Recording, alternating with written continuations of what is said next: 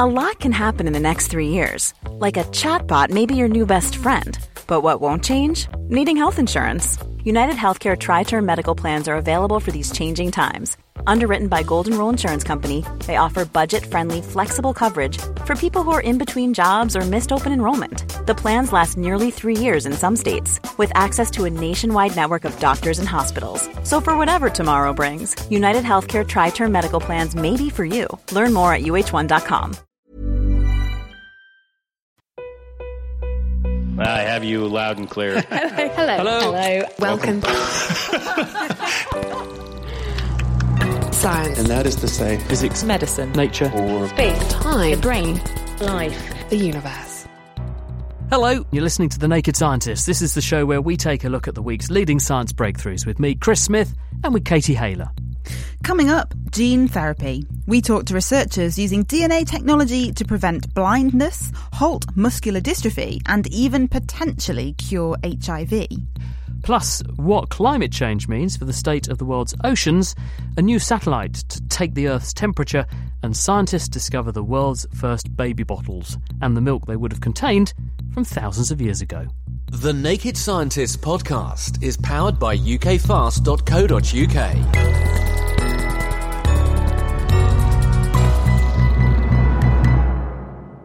Now, first this week, you probably encountered this story in the news in the last few days. A warning from the UN, extreme flooding could be happening every year by 2050. That came about because earlier in the week, the Intergovernmental Panel on Climate Change, the IPCC, published a special report on changes happening to the oceans and ice sheets. Widespread ice loss was documented. Rates of ocean warming, which have doubled since 1993, were highlighted. Rising sea levels were cited as major ongoing and future risks, as were climate-related hazards for coastal communities. And attention was drawn to shifts in the geographical ranges and seasonal activities of different animal groups. I went to see ocean scientist Andrew Myers, he's at the British Antarctic Survey, to ask him why the world's oceans have gone up the news agenda this week. It's really the release of two important reports on how the oceans relate to climate. The first report, it's a special report by the IPCC, so the Intergovernmental Panel on Climate Change, really looking at the results of the science over the last few years on how the oceans are warming, how the ice caps are increasingly melting and sea level rise is going up.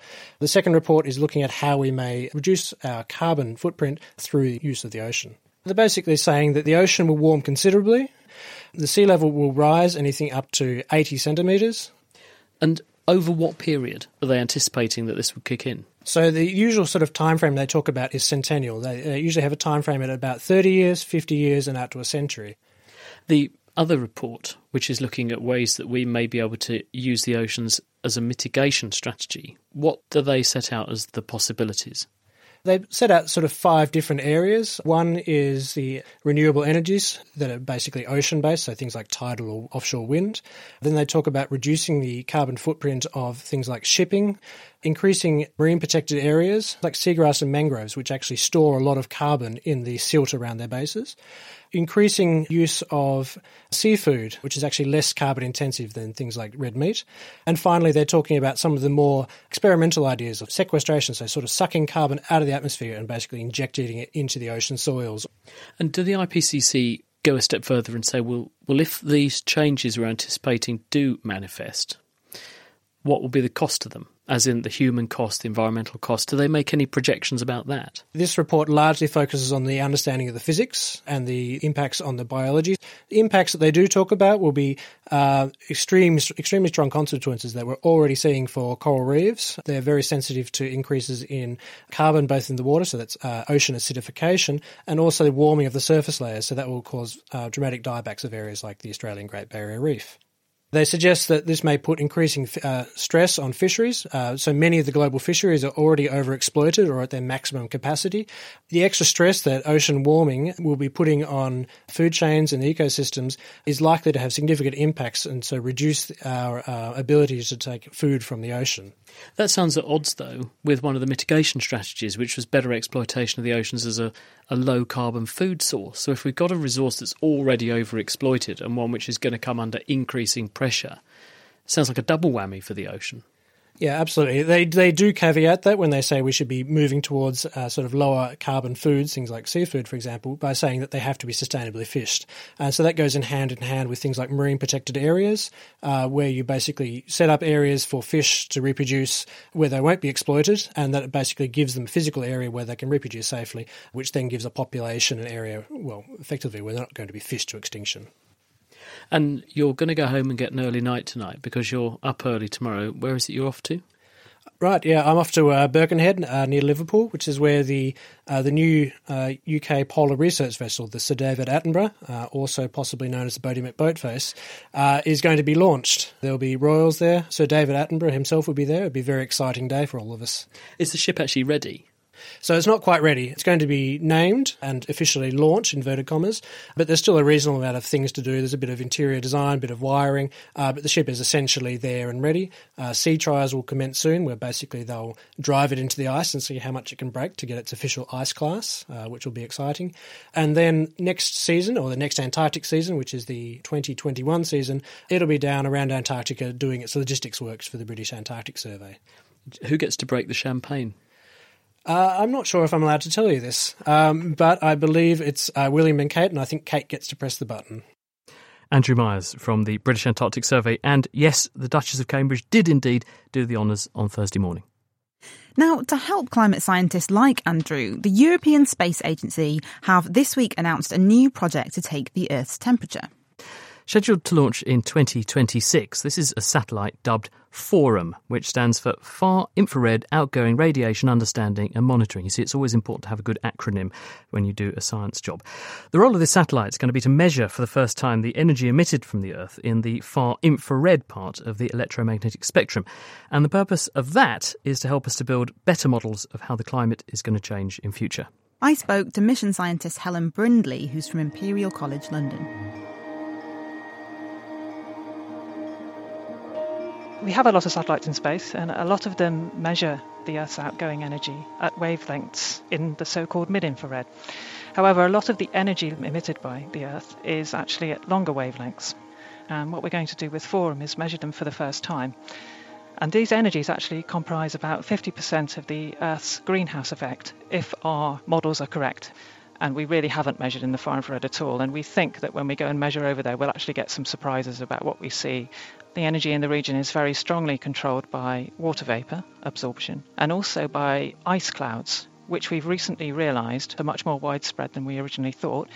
And we're not entirely sure whether they heat or cool the planet. Is it too crude to say the aim is to quantify how much energy there is in this far infrared bit of the spectrum and where it is? Pretty much, yeah. To test how much is there, what it looks like spectrally, and tying those signals to actually what is happening in the atmosphere and at the surface at the same time. Tell us a bit about the satellite then. What kit has it got on it to allow it to get the data that you're interested in? 2 instruments. One is the interferometer, essentially moving mirrors, which introduce path differences into the light beam going through the instrument and essentially allow you to measure the energy distribution that's coming into the instrument. And that gives us the actual spectrum. And then there's a second, simpler instrument on board, which is an imager. So this measures across a narrow band of frequencies or wavelengths and is there really to tell us at higher spatial resolution how homogeneous the scene is underneath. So it gives you an idea of what we're looking at. Are we looking at clear ocean? Are we looking at high ice cloud? Or are we looking at a mixture of different scenes? So once you have measurements of this far infrared energy, how will that translate into us better being able to predict climate change in the future? Because that's the overall aim, right? That's right. With our climate models at the moment, when we compare them with standard metrics of what the climate is doing, like, for example, the global mean surface temperature, historically, all the models do rather well. But as you go into the future, no matter what scenario you consider, whether it's one where we keep going as we are at the moment, which is what we call business as usual, pumping out quite a lot of greenhouse gases and not doing too much about it, or whether we go to a scenario where we start transitioning to a more green economy, the models diverge as they go into the future, so that there's a large spread in their predictions, and we're really not sure which one is right. What we hope to do with these measurements is use them to help establish which models now are doing well for the right reasons. So at the moment, they are essentially tuning the models to broadband measures of the energy balance, so the total amount that's being emitted. When you start looking at the energy distribution, you get a better idea of how that energy is being emitted and the processes that are going on within the climate system, which are therefore important for what's going to happen into the future. So we think these measurements will help us understand those processes better and therefore understand which models are doing well for the right reasons, and we can have more confidence in those models moving towards the future.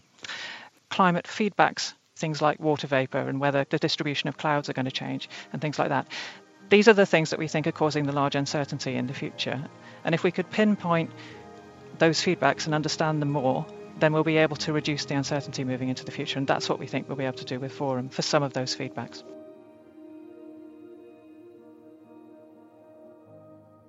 That was Helen Brindley from Imperial College London. A brand new podcast looking at gaming news. They won't be playing games on this course. That's not to say that we don't have an incredible array of equipment that they can use all in their free time. Reviews. Spending notifications. No. If it says you need an update, I'm going to flip out. And Retro Revival. Yay! It's hatching. With Chris Barrow and Lee Milner. The Naked Gaming Podcast. There's a brand new episode out now, wherever you get your podcasts. On the way, why a lapse of memory seems to cause a common type of car crash, and what did prehistoric baby bottles look like? Before that, though, today, and we're recording this programme on Sunday the 29th of September, it is World Heart Day. And sadly, despite the fact that we're better than ever at treating people with heart problems, the number of people who are waiting for a heart transplant has reached a record high. And in fact, it's doubled in a decade. Sai Bagra is a cardiologist from Royal Papworth Hospital, which is one of the UK's and the world's leading transplant centres. So, first of all, Sai, what sorts of reasons are there for why people need a heart transplant? As you said, Chris, heart failure is becoming a growing epidemic. It is the end stage of all kind of heart conditions, and we've got very good at treating heart attacks, and as a result, you have patients who have heart pumps that are not working as well as they would have, and they've kind of lived longer. This number is growing. There's about 60,000 new cases added in annually in the UK alone. 10% of these will progress into advanced heart failure, and transplantation is a treatment option for a select few of these. So there's a range of different conditions which can result in heart failure, and some cases of heart failure we just run out of road when it comes to drugs, and we only have one option, which is to put a new heart in these people. Putting a new heart is an option for not everybody, unfortunately, because we have a kind of organ availability and patient demand mismatch. And so how do you make that decision? We assess the patient to see if they're sick enough to need a transplant. Transplantation comes with its own issues. It has a mortality rate of 10 to 15% in the first year. So what we're looking to see is the patient sick enough to need a transplant, but well enough to survive the operation. And what's actually involved in doing a cardiac transplant? What we do first is assess the patient with heart failure to see if they're suitable to go onto the transplant waiting list. And then it's a matter of making sure that the patient remains stable and well enough for their operation. The waiting time on the routine transplant list in the UK is up to 2.5 years. So patients can die waiting for a transplant, and the patients who get successfully transplanted end up having 14 to 15 years added on to their life with good quality. And how do you decide which heart goes in which person? Well, the heart has to be matched to the patient. So the heart has to be functionally normal. It has to have no kind of structural disease. It has to match on blood group. It has to match on size and tissue typing. It's only then we tend to use the heart for the particular recipient. Sai, Chris mentioned that the wait for a heart transplant has reached a record high. Why are waiting lists so long at the moment? The waiting lists are long because we don't have enough hearts to go around. So what can we do then? Well, what we can do is get more people to express their intent to donate. The laws are changing. It's going to be an opt-out scenario come spring next year. At the moment, we assume someone is not a would-be donor, and we're going to start assuming if someone is a potential candidate donor, they've got what looks like a healthy heart, something else has gone wrong with them. Yes. They're a heart donor until proven otherwise. Unless they have explicitly said that they do not want to donate. But is it that simple, though? Because from what I understand, you also need to get the consent of the family. Is that correct? I think the family consent is still key. So if people are wanting to donate, then the key thing for them to do is to express their intention to their family so that the families can respect their wishes. And if you have a potential donor, how do you decide that their heart is worth transplanting? It's assessed on multiple parameters. We look at it on echocardiography, we look at it on imaging to see how it's working, we assess it hemodynamically. If it passes those tests, we then look for coronary disease, and if it's still working well, then we use it in our recipient. Because in recent years, the liver doctors who are doing transplants have been able to enormously widen the pool of livers they can use, because they've been able to rescue organs that they previously would have discarded by, for instance, putting them in an organ bath and perfusing them and giving them some recovery time before they chuck them into a new patient. Is there anything similar for cardiac transplantation that could be used to widen the pool of organs you have there? So we are attempting to widen our pool. At Papworth, we have the world's leading experience in using hearts that have been obtained from donors whose hearts have stopped beating. Conventionally, hearts are from people whose hearts are still beating and they're brainstem death. But using the DCD heart, where the heart's kind of obtained after the heart stopped beating, we reconditioned the heart on the OCS machine. What's OCS? It's the organ care system. It's similar to what the liver and the kidney teams are using. And we find that at Papworth, we have roughly increased our transplant numbers by 40%. What is the outlook for somebody who's had a successful heart transplant? How long could they expect to be around for? So what we state is if you have survived the first year, which is where the mortality rates are the highest, then you're looking at an average of 14 to 15 years post-transplant. Half of our patients will be alive at that stage. Our longest survivors out at 35 years post-transplant now. Sai Bagra, thank you very much indeed for telling us all about it. Now, have you ever had a SMIDSy or even a near SMIDSy? Well, if you've no idea what Katie's talking about, from the University of Nottingham, here's Peter Chapman, and he's been looking at the cause of one of the commonest types of road accident. One of the nastiest types of crash on the road is when you're driving up to a junction in a car, you look right, look left, look ahead, pull out, and then smack. You're hit by a vehicle from the side that you hadn't seen. Typically, it's a motorbike that hits you, and they were just driving along minding their own business, and you'd pulled out in front of them. This happens so often that motorcyclists have a special name for them. SMIDSy crashes. Sorry, mate, I didn't see you, which is what the driver says. If they've got someone to talk to, very often the motorcyclist doesn't survive that kind of crash. About 90 motorcyclists in the UK die in that kind of crash every year. But it's also a real psychological mystery. What's gone on here? Indeed, why has the driver, despite looking right and left, by and large missed them? How did you try and get underneath why this is happening? Well, we started using a high-resolution driving simulator where we could really put people in just the right sort of situation, and we recorded their eye movements so we could see exactly where they were looking around as they came up to junctions. And we got people driving through hundreds of junctions, looking around, making decisions as when it's safe to go.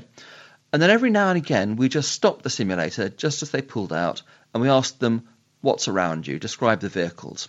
But a weird thing that happened is quite often there'd be two vehicles coming, one from the left, one from the right. And the person would say, I remember a car on the left, it was a blue car, it was about there. And then we'd say, anything else? No, they'd say. Now that was weird because we'd used the eye tracker, we could see them just 4 or 5 seconds earlier looking straight at a motorbike coming from the other direction. But they'd forgotten it. Now, we know there is this phenomenon of inattentional blindness. People do various demonstrations of this where they ask you to count someone bouncing a ball and in the background there's a gorilla skipping through the picture and they don't even notice it. Is it just a manifestation of that's going on? The motorbike's quite small, there's lots of other distractions, so they just ignore it? We're very used to that kind of explanation that you haven't taken in the motorbike. But the surprise for us is when we looked at what predicts whether you do remember the motorbike, it's not whether you looked at it or how long you looked at it for. It's what you do afterwards.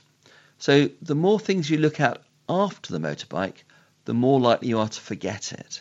Now that looks like forgetting, not a failure to attend to it in the first place. Does this mean then that when people say there's too much roadside furniture, too many distractions, too many things to look at, actually they've got a point, and we are potentially making the roads more dangerous by cautioning people about everything. Well, the issue there is how selective the driver is. If the driver looks at the right things and attends to the right things, then there isn't a problem. If, however, you make the junction so complex that they need to look at lots and lots of different things, that is going to be more than they can remember. Does the research highlight any interventions that we could meaningfully make, though? Because when you're with your driving instructor, they dutifully say to you, mirror signal manoeuvre. Should that be mirror signal motorbike manoeuvre or something like that? Is there any kind of thing we can drill into people that would reduce the likelihood of this sort of accident happening? Well, I do have one suggestion. So it looks as though this error is a limitation in short-term memory. Now, what we do know about short-term memory, and we've known since the 1960s, is that you've got two types of short-term memory that are essentially independent systems.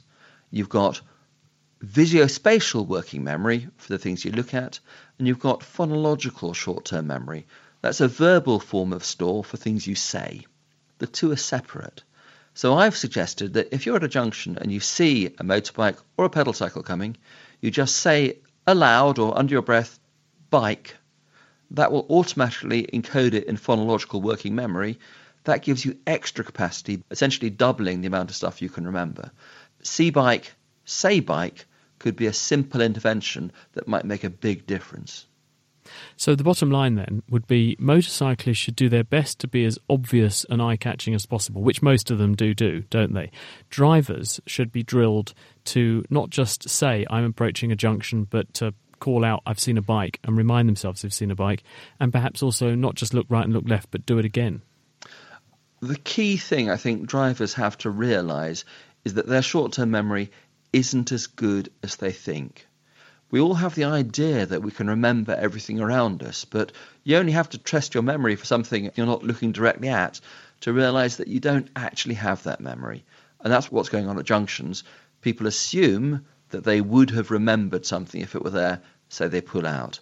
I think drivers need to realise that actually it's harder than that. If you want to remember something, you've got to work at it, and saying bike is a good way of working at it that guarantees you will remember it. So remember, mirrors, signal, motorbike, manoeuvre.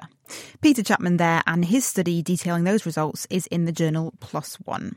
Tell you what, Katie, ever since that happened, I did that interview, I have been much more conscious about watching what's coming. I was always very careful, and I always look twice over my shoulder before I pull out, but it's really focused my mind. Me too, actually. I was doing a drive in Cambridgeshire just yesterday, and it's going to hopefully be ingrained in my memory. Well, it's time to wind the clock back a few thousand years now, because scientists have found what they believe are the world's oldest baby bottles. These are tiny clay pots, and they have spouts, and they've been found all over Europe, and some of them date back, in fact, to 7,000 years ago. But what they were for, no one was really sure. Now, archaeologists have managed to analyse the residues left by the material they once contained, helping to solve the puzzle. Phil Sansom heard from the study's author Julie Dunn what their results say about ancient human societies. So what we've discovered is essentially the first and the only evidence for the types of foods that prehistoric mothers were feeding their infants. And we discovered this in lovely little evocative vessels. They're essentially baby bottles. Archaeologists have been coming across them firstly in the Neolithic in Europe, so that's about 7,000 years ago, and then in the Bronze Age and Iron Age, and they become a bit more common then. What do they look like? Are they like small teapots? They're normally around about 10 centimetres wide, and they have a spout, but they vary enormously. Quite a few of them are made in the shape of mythical animals, so they're quite extraordinary. And I think the fact that their forms are so varied is telling us something about prehistoric parenthood. Of course, people thought the logical explanation is that they are infant feeding vessels, but other archaeologists said, well, perhaps they're used for feeding the sick. So that's really what we wanted to find out. And essentially how we find out whether they were to feed children was to go and look in children's graves, and they're very unusual to find. They're not that common, so we had quite a search to find a few graves and find the vessels that had been contained within them. Did you find a particular 2 or 3 that you wanted to look at? Yes, we did find 3. So 2 of them were complete and 1 was broken. They actually were dug up some 20 or 30 years ago from a site in Germany and Austria. What did you do to actually figure out what these are being used for? So just to explain how it works originally, if you think of an unglazed ceramic pot, and if you were to put some water in it and then some meat and boil that up, you would literally see fat floating on the top. And it's these fats that absorb into the ceramic matrix of the pot. And very luckily for us, they sit in this pot for thousands of years over archaeological timescales. So what we do is we use a technique called organic residue analysis. And normally we take broken potsherds from archaeological sites and grind them to a powder, but we couldn't do that in this case because they're so small and so precious. So obviously we couldn't half destroy them. So we clean a little bit of the surface off just to remove any contamination from handling. And then I drilled out enough powder to sample. I have to say it's quite nerve-wracking when you're doing that to something, that old and that precious. Then what do you do once you've drilled out a piece? What we do is we use a methanolic acid extraction, and this releases the molecules, which are called lipids, and these are the fats and oils and waxes of the natural world. That releases these molecules from the ceramic matrix. We then put them on what we call a gas chromatogram, and that tells us whether there's anything there. Once we've done that, they go onto a mass spectrometer, and that tells us what the compounds that we've found are. To clarify, you weigh it effectively in the mass spectrometer. Essentially. And what you get out matches what these animal fats should look like. There's actually another step to that. What we need to do is look at the stable carbon isotope values of these particular fatty acids, and it's that allows us to differentiate between types of fats. We can differentiate firstly between ruminants, so that would be cattle, sheep and goat. We can identify the difference between their meat and their milk. Other techniques enable us to find the processing of aquatic products, plants we can identify, and also the presence of beeswax, which denotes honey processing. It's really based on the physiology of the animal. And so when you looked at the fats that you found on these clay pots, what did you find? Fascinatingly, yes, all 3 pots contained ruminant milk. That's cow, sheep or goat, You can't tell which one, though? No, because their physiology is basically the same. Okay, but it means that these kids from 7,000 or so years ago were getting fed like cow or sheep's milk. Yeah, exactly, which is amazing. What does that say about society back then? Yeah, so this all ties in to what begins to happen in the Neolithic around about 10,000 years ago. People start to settle down, they domesticate animals, cows, sheep, goats and pigs, and they also start to grow crops, so grains. This changes the way prehistoric mothers could feed their babies. Hunter-gatherer mothers, they tend to give birth every 5 years, but Neolithic mothers have much shorter interbirth intervals. They tend to give birth every 2 years.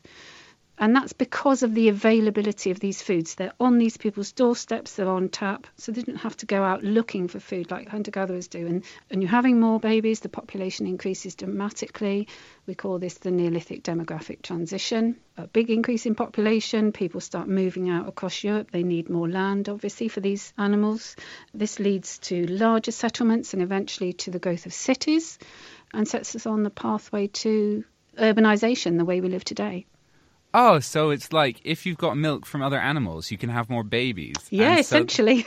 This is like the missing link to humans growing. Yeah. Milk from other animals means you're having more babies, and in a way that's why we're here today. What about the fact that they've spent so much time making these pots? What does that say? Yeah, I think it really is telling us a lot about parenthood. When a prehistoric mother or father perhaps is giving their infant this little pot, they're not just giving the child a pot to drink from, they're giving them some little object that's probably going to make the baby smile or laugh. They're incredibly cute. And I think it tells us an enormous amount about the love and the care and the attention that these prehistoric parents would have had for their babies. It's lovely, isn't it? They obviously knew a thing or two about prehistoric parentcraft, didn't they? Thanks very much to Julie Dunn from the University of Bristol. Her study describing that work is out now in the journal Nature. Time now to open the Naked Scientist mailbox for this week. And here's a shout out to listener Holly, who's from Spokane in Washington, who, like Rob last week, has also listened to our entire back catalogue. And it sounds like you enjoyed it, Holly, so thank you very much for being such a dedicated listener. If you'd like to get in touch and tell us what you get up to, or give us some thoughts, feedback or comment, you can write to chris@thenakedscientist.com.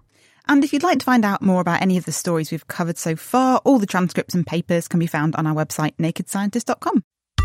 The Naked Scientists podcast is produced in association with Spitfire, cost-effective voice, internet and IP engineering services for UK businesses. Find out how Spitfire can empower your company at spitfire.co.uk.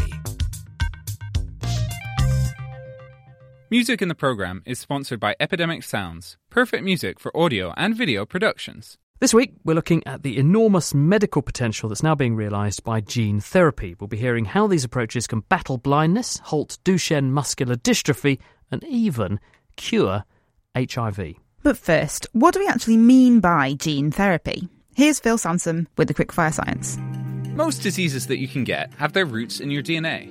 But ever since medicine began, treating those diseases hasn't actually involved tackling those root problems.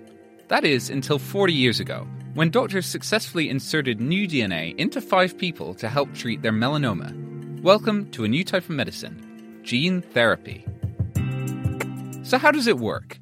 Well, a gene is a bit of DNA, and there are different ways a gene can malfunction to give you a disease. So different types of gene therapy might do different things. One treatment might replace a harmful mutated gene with the non-mutated healthy version. Or, if the mutated gene isn't vital, the treatment might want to stop it from working altogether. That's called knocking it out. In other cases, your body might be totally missing a gene that you need. Gene therapy, in this case, could just add it back in. Here's the problem, though. To efficiently add bits of DNA into your cells, you usually need some kind of vector. Certain viruses are really good vectors, because that's how they infect you anyway, by inserting their genes into your cells to hijack them and make more themselves. Gene therapy can exploit that by modifying the virus, stripping out the viral genes, and replacing them with useful gene therapy ones instead. But putting foreign material, like viruses, into your body can be risky. It can trigger your immune system to attack, potentially leading to lethal inflammation. Plus, there are other risks too. With some therapies, there's a chance that messing with your body's genetic code could cause cancer. That's why right now doctors are moving cautiously, and they usually prioritize diseases with a bad prognosis and no other cures. But for those diseases, it can be a lifeline. And as it gets safer, gene therapy looks to become a pretty powerful tool.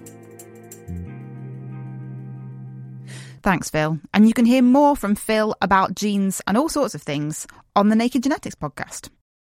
Let's hear how scientists are now using these technologies to treat disorders we previously couldn't. And one very promising area is in the muscle wasting disease Duchenne muscular dystrophy, which affects about 1 in every 3,000 males. It targets boys because the affected dystrophin gene is on the X chromosome, and boys only have one copy of that. If their one version of the gene doesn't work properly, their muscles fail. Previously, there was no way to treat the condition. But now, working at Murdoch University in Western Australia, Sue Fletcher and Steve Wilton have developed a genetic therapy that can cover up the damaged part of the gene so the muscle cells can still read the rest of the message and produce a working form of dystrophin. Duchenne MD is an inherited muscle wasting disease that is usually evident in affected boys around 2 to 5 years of age. They walk late, over the age of 2, and they have difficulty climbing stairs.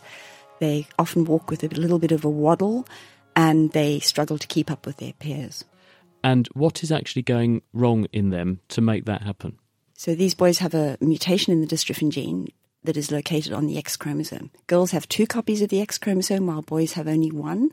And therefore, if the single dystrophin gene is non-functional, the essential muscle protein dystrophin is missing. The muscles become very prone to damage. And although the kids appear healthy at birth, they have these delayed motor milestones and they lose the ability to walk by 12 years of age. And what's the ultimate endpoint for these kids? Well, all muscles are affected, including the heart. And they usually will succumb to either respiratory failure or cardiac failure in their 20s, sometimes in their 30s. DMD is a life-limiting disease. It's fatal. And Steve, what's the intervention that you and Sue have pioneered here to try to intervene in the process? As Sue mentioned, the problem is a mutation or a spelling error in the genetic instructions for a gene called dystrophin. And the actual gene product acts like a little shock absorber. The ends of it give strength and stability to the muscle fibre. As you can imagine, any spelling error that stops the synthesis of this protein, you end up with a one-ended shock absorber, and it can't work. Our approach is to design a drug that acts as a genetic whiteout or a correcting fluid for the gene message.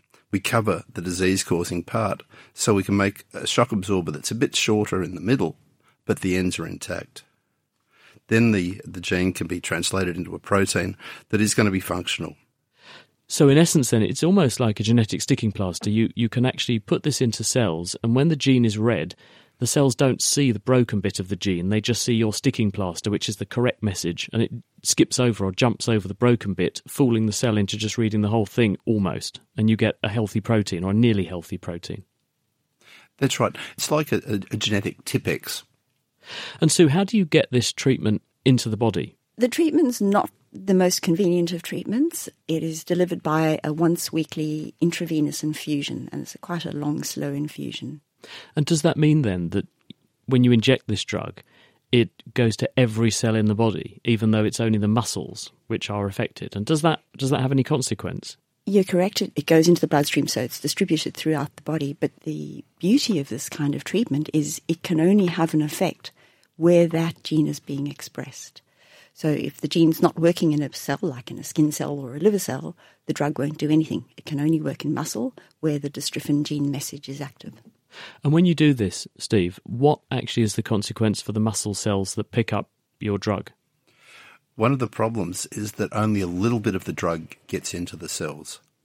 The uptake at the moment is a real problem. But the little bit of protein that's being made is making a very substantial difference. Boys, young men now, who should be in a wheelchair are still walking. Respiratory functions have stabilised and they're declining much slower than they would in untreated boys. So it is working, but we have to make it work a little more efficiently, and that's by improving delivery or increasing the potency of the drug. And these studies are ongoing. And Sue, how many patients have you treated so far? The trials and the drug now is on sale in the USA. I don't have a number of patients who have been treated overall, but the original trial involved 12 boys aged between 9 and 11, and that's kind of the time when most of them would be expected to be slow. Their walking ability would be declining pretty rapidly, and they'd be they would be expected to be off their feet by 12 years of age.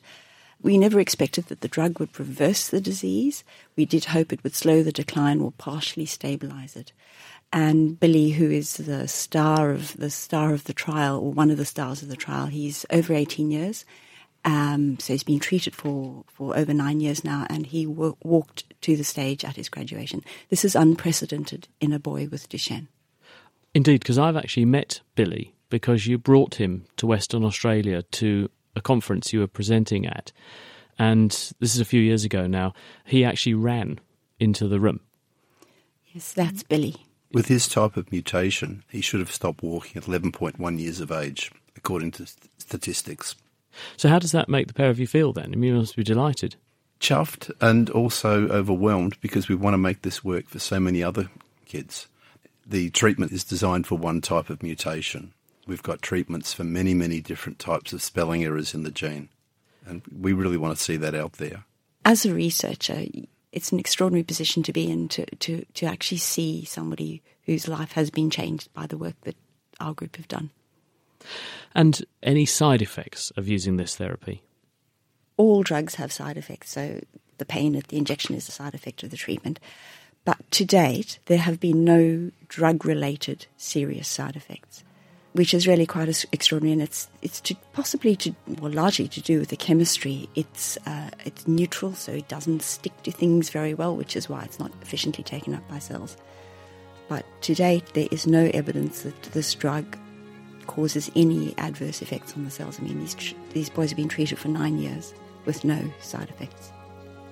The most serious side effect I've heard of so far is a broken ankle. He was running.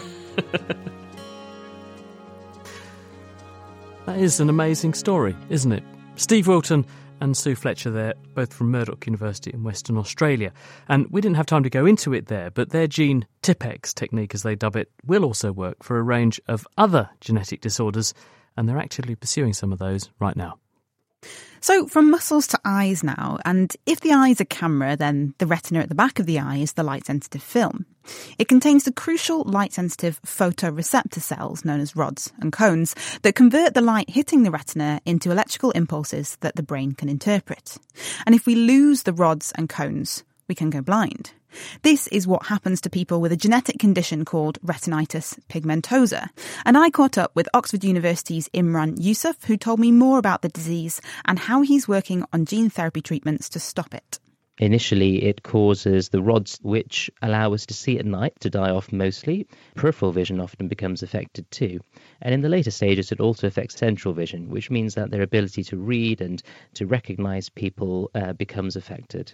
I've heard that there's a recycling issue going on in the eye. Absolutely. So when light creates a chemical change within the eye then has to recycle that chemical so that it can receive light again.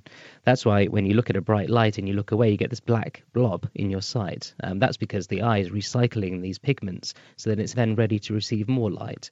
Any errors in these particular visual cycle chemicals are a prominent cause of retinal degeneration because they're so important for sight.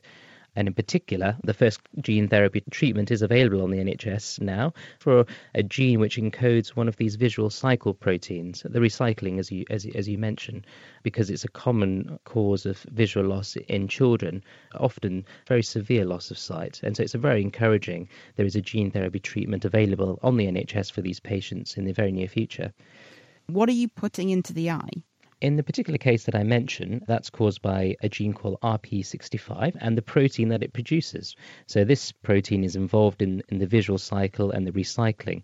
So the gene therapy virus that we create in order to deliver genes to cells, we inject it underneath the retina. What that allows the virus to do is to enter the cells which we want it to enter into, which are either the light-sensitive cells or the retinal pigment epithelium, and it delivers the copy of the gene that we've programmed it to express. What kind of viruses are they? A cousin of the common cold virus. These are viruses which generally are not disease-causing in humans. Viruses normally work by entering cells and reproduce copies of themselves, but we re-engineer that virus to instead produce a healthy copy of the gene that the cell's lacking. And the elegance of gene therapy is that it should only require a single treatment because we're programming those cells to produce what those cells are lacking. Does this cure or does it prevent further damage or both? For gene therapy, the hope traditionally has been that we would stop the degeneration happening at the point at which that therapy was given. But in the clinical trial that's been taking place in Oxford under Professor Robert McLaren, in the initial group of 18 patients who were treated with gene therapy, 6 out of the 18 showed an improvement in their visual function. That's at 1 month after treatment. And this is something really quite new for retinitis pigmentosa. If it can be shown to be sustained in the later parts of the trial, this is hugely encouraging. You said the cells are dying. Yes. Does it work if they've died? It's difficult to say that. I think the perception is once the cells have died, we can't replace them, at least not with gene therapy. But we can intervene in cells that are, as you say, dying. So cells that would otherwise die had there not been an intervention. You are putting foreign material and a virus into the eye. Is there a danger of the immune system reacting to that, or indeed that people could become immune to the treatment? There are a couple of things which are in our favour in retinal gene therapy. The first is that the immune system doesn't see foreign material in the eye in the same way as it would if you injected it into the blood, for example. That's one big advantage. The second is that we try to make the genetic material within the virus as efficient as possible so that we can reduce the amount of virus that goes into the eye. The third thing is that we can inject the virus underneath the retina, which is more hidden than injecting virus inside the ball of the eye, which is another approach for gene therapy that other people use. And the fourth thing is that we can use anti-inflammatory agents at the time of giving the injection, which we then can stop in the weeks afterwards, which will dampen down the immune system just in that period in which the virus is doing what it needs to do. But you're right, the inflammatory reaction could be a concern, particularly very high doses of the virus are needed. Could this same kind of approach be used for other eye conditions? Oh, absolutely. Really, the floodgates have now opened. Now that we've shown that you can use a virus in this way to deliver a gene product, now the possibilities are very wide, not only for treating diseases caused by a single gene problem. They're often good ones to work with because it's very obvious what gene needs replacing. But then you have other genes which are faulty in more complex ways, and those need very specific approaches.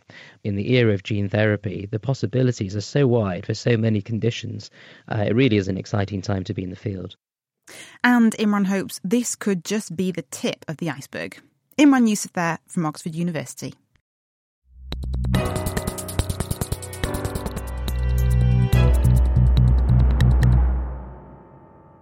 This week, we're putting gene therapy under the microscope.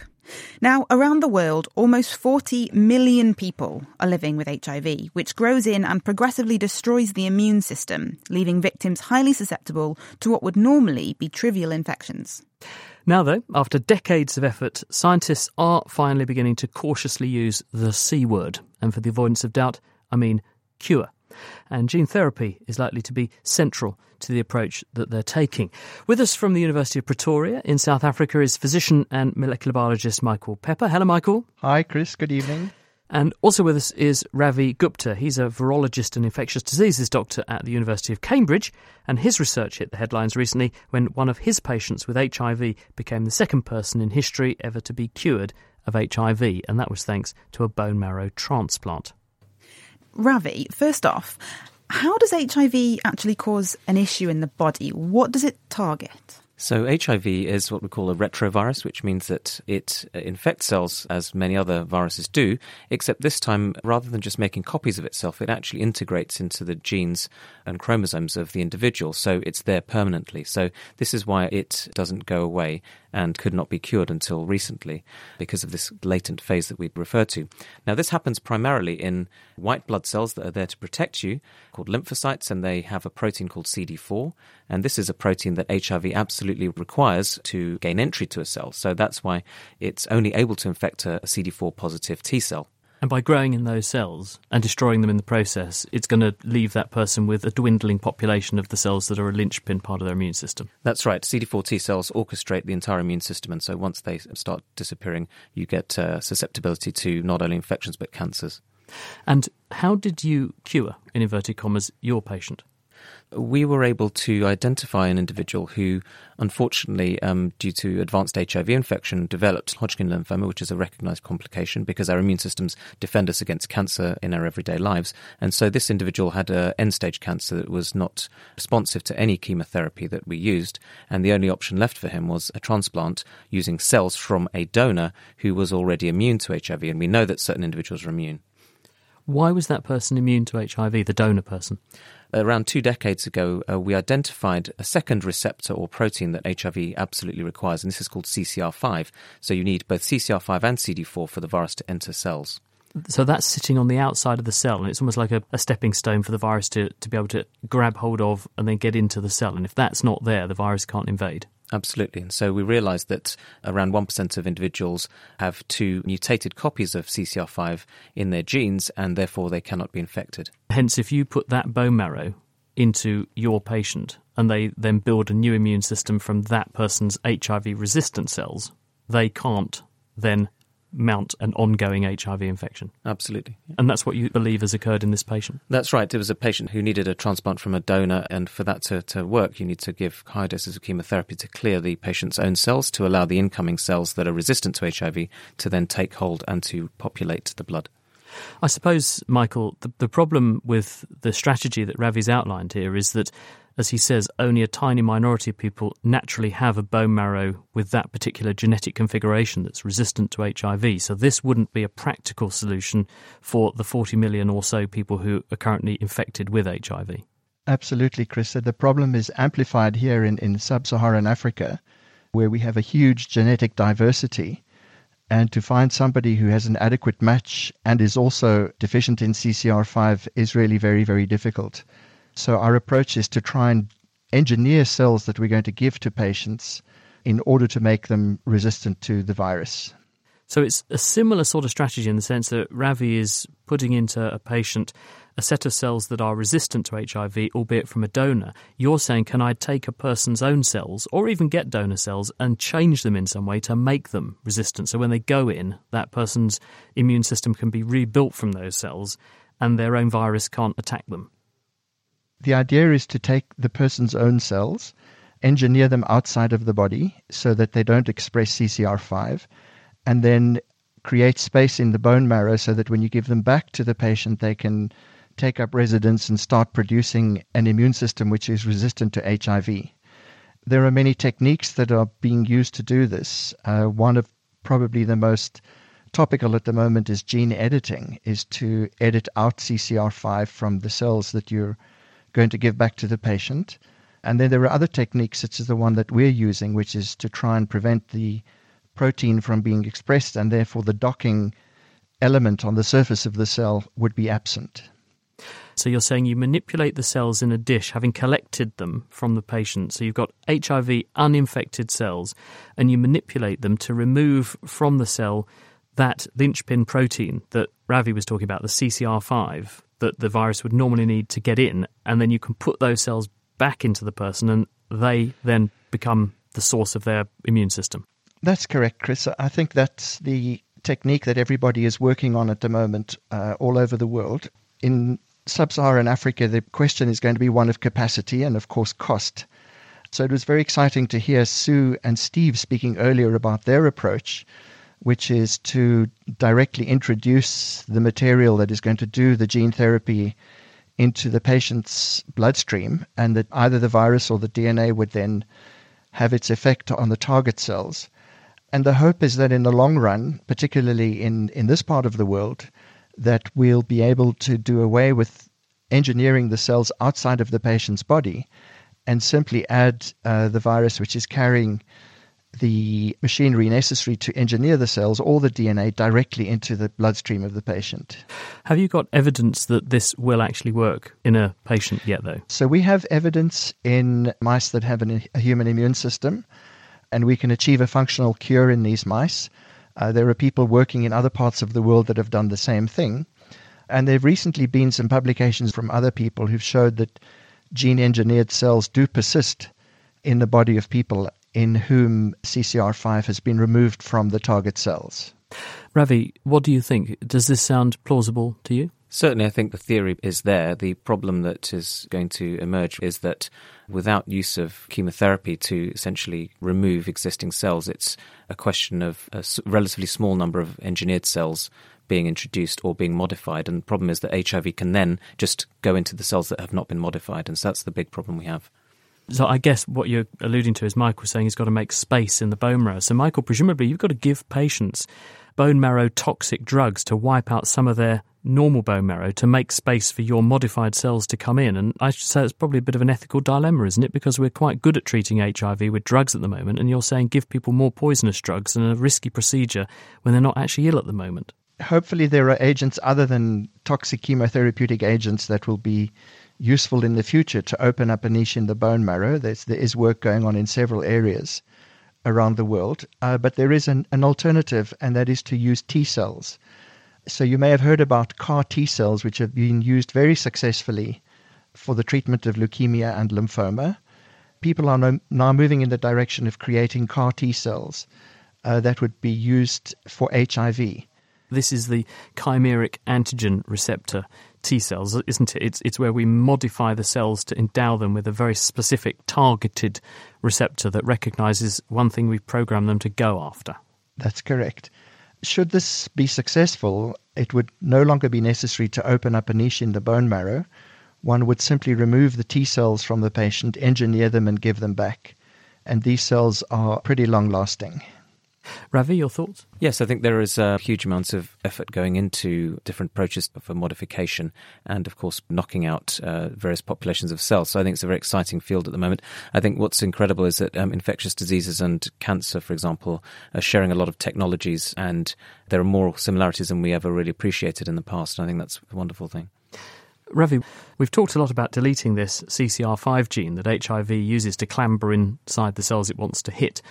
If you take that away, does that not render a person at any kind of disadvantage or less healthy than people who have that gene? Presumably it's there for a reason. That's a really good question. I think that it's been uncertain for a long time. We postulate that this mutation emerged as a natural or a process of natural selection, potentially because of infectious diseases such as smallpox, or one of the other postulated things was the plague. But for whatever reason, this mutation has persisted in the population without apparent deleterious or harmful effects. On the other hand, a recent study published in Nature Medicine suggested that people with the double deletion in both copies of the gene lived on average a year and a half less than those who didn't have it, which throws into question whether it's going to be safe or not. And Michael, returning to the therapies that you're alluding to, both doing these genetic manipulations and putting stem cells in, and also using these CAR-T, these modified T cells to go after HIV, it sounds wonderful, and we know that we can do this for certain diseases, but can we afford it? Because there are 40 million people with HIV. They're not rich people. They're not in rich countries. Chris, that's the key question for this part of the world, where a large part of health budgets go towards providing antiretrovirals for the 7 million or so people in South Africa that are affected. Gene therapy is expensive. If you do a health economics analysis, though, the cost of HIV is enormous, and I'm not including the cost of the antiretrovirals. I'm including the cost of the complications that arise, such as cancer and infectious diseases, the cost to society where we have child-headed households in South Africa and all of the social complications that come as a result of that. I think as the procedures become refined and as we can move to cheaper alternatives, such as, for example, not having to engineer cells but giving vectors or DNA directly to patients, the cost will come down. And of course, the more we do, there'll be economies of scale. And so hopefully this will bring the cost down. But I think a case can be made for a once-off, fairly costly form of treatment, as opposed to the lifelong cost of someone who is HIV positive. Yes, I would echo those opinions, because there was a time when people thought antiretrovirals were too expensive for Africa, and, things changed. So I think that not pursuing certain things in medical science because of cost is a mistake. We need to do the best science to show we can do it and then deal with the cost. Both of you, thank you very much indeed. Ravi Gupta from the University of Cambridge, and also before him, Michael Pepper from the University of Pretoria. Also, thanks to our other guests this week, Imran Yusuf, Steve Wilton and Sue Fletcher. And now to finish, time for Question of the Week. Mariana's been tucking into this tasty conundrum. I have received such conflicting advice from TV cooks regarding when to refrigerate cooked chicken. Some say that cooked chicken should be allowed to cool down to room temperature before refrigeration, whilst others say to put the hot cooked chicken into the refrigerator immediately. Which is right? I would very much appreciate a scientist explaining to me the safest, least food poisonous method. I reached out to Paul Wigley from the University of Liverpool, who studies food poisoning organisms from chickens, to help me answer Julie's question. Paul, what's the official recommendation for storing food in leftovers? As a rule of thumb, cooked food should be refrigerated within 2 hours and eaten within 2 days. Provided that the chicken is thoroughly cooked, it's no riskier to store in terms of food safety than any other meat. Looks like you're having a bit of a sore throat. Maybe the next gene therapy should be for laryngitis. While Paul is off to suck her strepsils, I'll try to fill in for him. This food safety tip applies to all cooked food, including takeaway food. This is because the bacteria that can cause food poisoning can form spores, which are resistant to cooking and can germinate to form new bacterial cells when the food is not chilled. While refrigeration doesn't completely stop the bacteria from growing, it slows it down, which prolongs the freshness of the food, making it safe to eat for a couple more days. But what about putting the cooked food in the fridge without cooling it down? Putting very hot food in the fridge raises the temperature inside the fridge and makes it a bit less effective. But you should still aim to refrigerate food within 2 hours of cooking it, even if it's still a bit warm. To help food cool down faster, you can split it in smaller containers, and as soon as they've cooled to room temperature, they can then go in the fridge. Thanks, Paul, for helping us with this answer. We hope you get better soon. For next week, I leave you all to think about this question. Hi, this is Pete from West Virginia. SpaceX has launched the first 60 of what is to be a mesh of some 12,000 satellites. 2 questions. How will this completed mesh impact ground-based optical and microwave astronomical observations? And secondly, the ability of future space missions, manned or otherwise, to navigate through this cloud of objects. Thanks. Look forward to hearing from you. And if you think you know the answer, you can email Chris at thenakedscientist.com. You can find us on Facebook, tweet at Naked Scientists. We are also on Instagram, or you can join in the debate on the forum. It's thenakedscientist.com/forum. That's it for this week. Do be sure to join us next time, though, when it's Q&A time. What chemistry queries, maths musings or biological brain bogglers would you like us to dig into? Send them in now to Chris at thenakedscientist.com. Adam will be in the chair next week.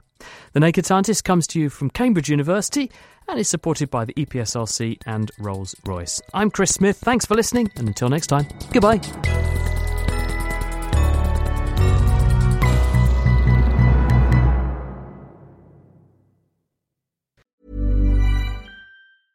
Thinking about your next career move in research and development? Then it's time to make your move to the UK. The nation that's investing £20 billion in R&D over the next 2 years. The nation that's home to 4 of the world's top research universities. The nation where great talent comes together. Visit gov.uk/great talent to see how you can work, live and move to the UK.